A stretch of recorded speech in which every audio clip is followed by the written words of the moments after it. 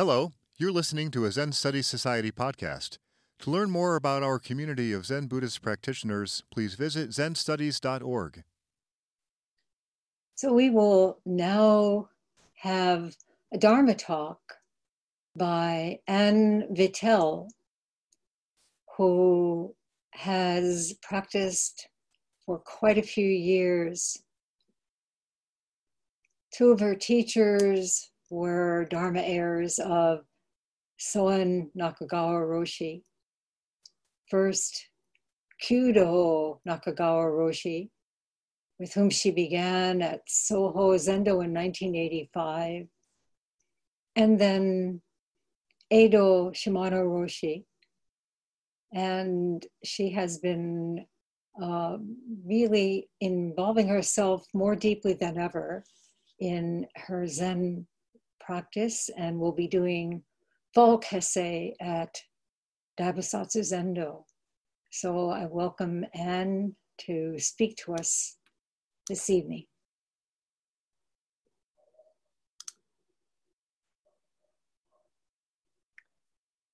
Hello, everyone. So today we're celebrating Mandala Day. And as you know, Mandala Day was the inspiration of Soen Roshi. He so much wanted to meet Nyogen Senzaki in person, but they were physically isolated from each other for many years, despite their deep spiritual connection. Soen Roshi in Japan and Nyogen Senzaki in America. So since they could not meet in person, they agreed to sit zazen and to chant, each on their own, but at the same time and on the same day every month. And this is our continuing tradition. Nyogen Senzaki worked tirelessly and mostly anonymously to bring Zen to America. It took time and the right circumstances for his efforts to begin to bear fruit.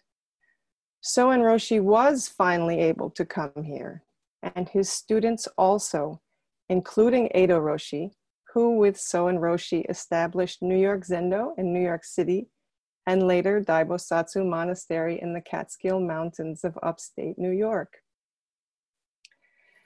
The interconnectedness of things is astonishing sometimes.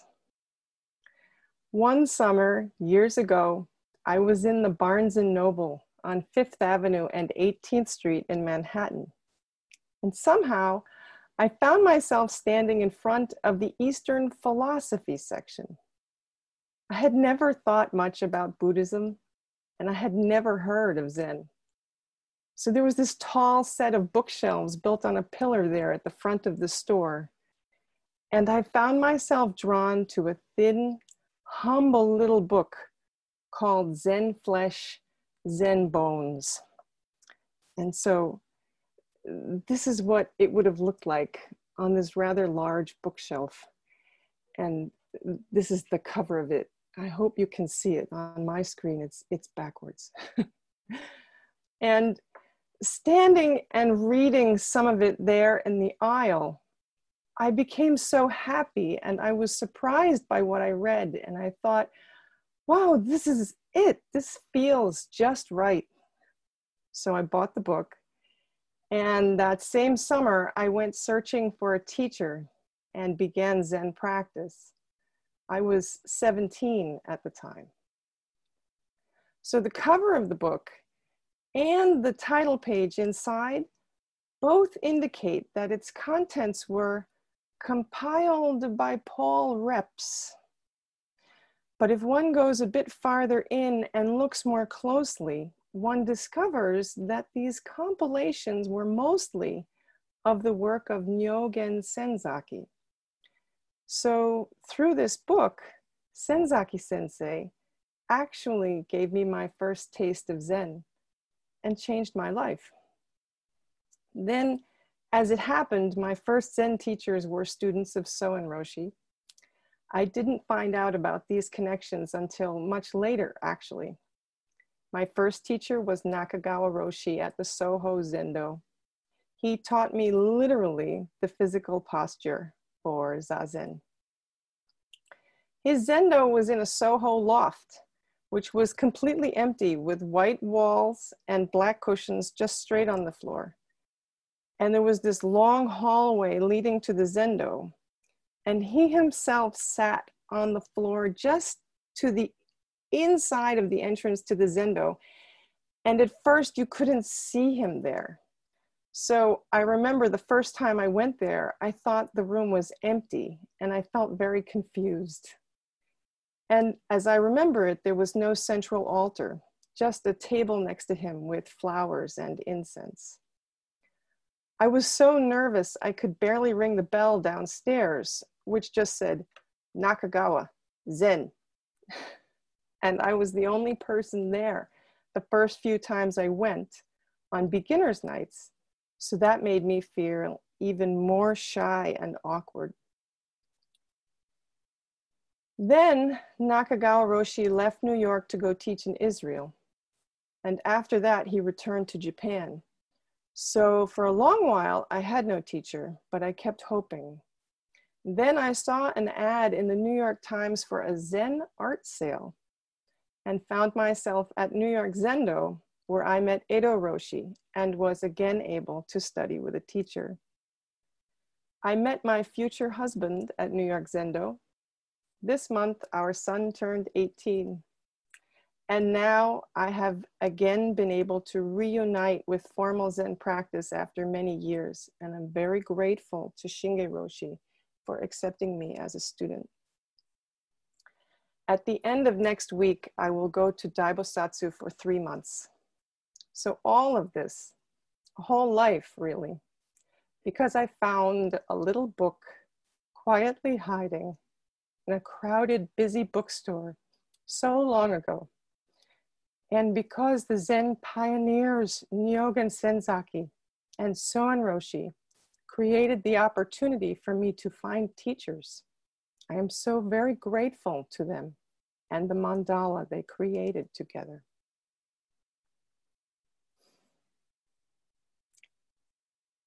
I thought I would tell you about a drama which played out at our house a few weeks ago. One morning, I was going out to our backyard, and my arms were filled with this long, bulky stalk of a plant I had dried and wanted to harvest the leaves from. It was like the size of a cornstalk, so I was maneuvering it out the door, and I couldn't see my feet at all. And when I stepped out onto our little deck, all of a sudden there was this really loud squeaking at my feet. And I screamed, and I threw what I was carrying into some potted plants and ran away down the steps. So, of course, my husband and son came out to see what was going on. And I told them there must be a mouse somewhere on the deck. So they looked all around, but they couldn't find any mouse. What they did find, though, was a small bird hiding in one of my husband's shoes on the deck. My son immediately became very interested. The little bird was bright greenish yellow with gray wings and tail, and my son said this was probably an escaped pet parakeet. It would never last on its own in the wild, so we should rescue it, he said. So we went through a lot of different ideas to help the little bird. Could it fly? Was it hurt? Was it hungry, thirsty? And we brought it, still in the shoe, into a big screen tent where it hopped about while we tried to figure out what to do. And once it was comfortable, it sang this incredible short little song, so beautiful and not really describable, just these pure notes, and then opened its mouth wide in silence for food, but we didn't know what to feed it. So when I heard squeaking and couldn't see what was going on, somehow I assumed a mouse. And when my son saw a brightly colored bird, he immediately thought, oh, a pet parakeet. And everything that came after was us trying hard to figure out what to do, how to help. And after a busy time searching the internet, we worked out that it was probably actually a female scarlet tanager fledgling. Female scarlet tanagers are not red like the males, but greenish yellow like our bird. And as those of you who know about wild birds are already aware, it turns out that the best thing we could have done originally was nothing. We should have left her where she was. Fledglings can't fly, but they jump out of the nest anyway. For a scarlet tanager, that can mean a drop of about 50 feet. So then after that, for about 2 weeks until they can fly, the parents bring food to them on the ground. This bird probably jumped out of the tree just above our deck, fell pretty far, and shortly thereafterward had to deal with me stepping out the door. So we decided to rewind the situation back to what it had been. We encouraged the little bird to hop back into the shoe. We put the shoe back on the deck where it was, and we left it there, and we went away. But my husband sat there at the glass sliding door, and so he saw what happened next. She hopped out of the shoe, off the deck, through our gate, and off into the woods. And that's the last we saw of her.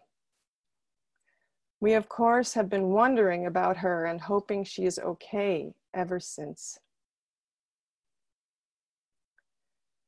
The Zen monk Ryokan wrote this poem. I seem to hear your voice in the song of the cuckoo. In the mountains, another day passes. Ryokan was a very unusual person. Maybe you're already familiar with him. There are a lot of stories about Ryokan and his almost childlike way of living completely in the moment.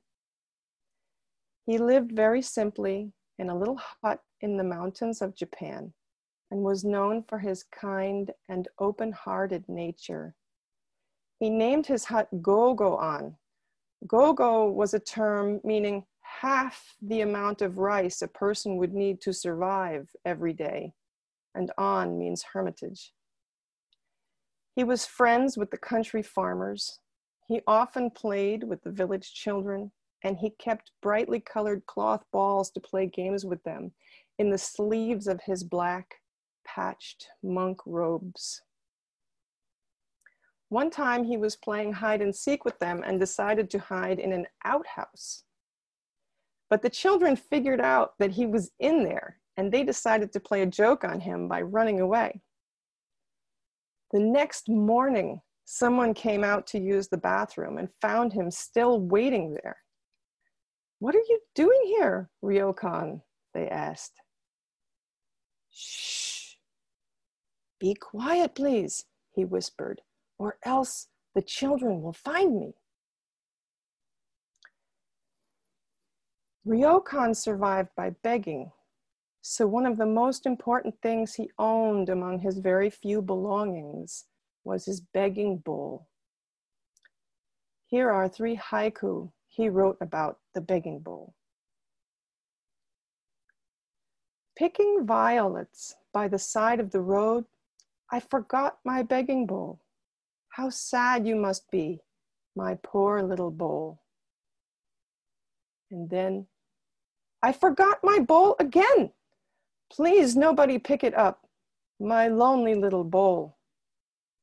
And finally, in my bowl, violets and dandelions are mixed together with the Buddhas of the 3 worlds.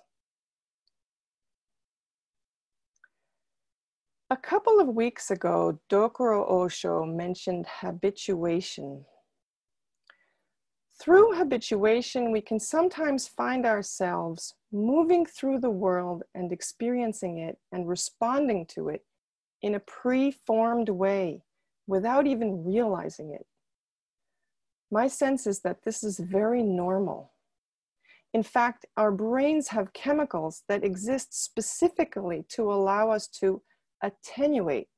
In other words, to lessen the strength of our response to things as they become more familiar. But for Ryokan, somehow, he seems to have mostly experienced everything as if it were the very first time. It is as if he arrives and is always surprised at what he finds, asking, "What's happening?" And then his reactions emerge. Here's another story about him from the book One Robe, One Bowl by John Stevens. One spring afternoon, Ryokan noticed 3 bamboo shoots were growing under his veranda. Bamboo grows rapidly, and soon the shoots were pressing against the bottom of the veranda. Ryokan was quite anxious, for he did not like anything to suffer, even plants. He cut 3 holes in the floor and then told the bamboo shoots not to worry. He would cut a hole in the roof if necessary. He was happy once again. Violets are such lovely small flowers, but they're low to the ground, really easy to overlook. They are common and ordinary. They are there reliably the same time every year. It's easy to just take them for granted. And dandelions are even less appreciated, just weeds maybe. Bamboo is also quite ordinary in Japan, and even here it can become an invasive plant. But to Ryokan, they were all astonishing, over and over and over again. There's a song called Memories, which has a lyric that struck me. It goes, "My memories came back in the form of someone else." I think this description is intriguing. How often do we just see what we expect and then brush it off, living in memories instead of seeing, experiencing as if something or someone were completely new? So, in day-to-day life, how do we respond? I have a cookbook that says, every grain of rice is a Buddha. And if you cook rice, you know what it is to pour it into containers and measure cups of it out for cooking. These little grains, they just want to bounce out all over the place. What if each individual grain was the most important thing? Attention shifts and gratitude and love can arise. Each one of them, however small, the very most important thing. We can lift and dip the measuring cup with tenderness. We can pour the rice so that none is wasted. The feeling of our hand in the cool water, the grains in our fingers as we wash the rice. We can feel the weight of the bowl as we add just the right amount of water for cooking, and taste the cooked rice, savoring it, sharing it with others. So I'm getting ready to stop, but please allow me to offer a poem. The poem is about a small lemon tree we are growing in a pot, which sometimes blooms and every now and then actually makes a real lemon.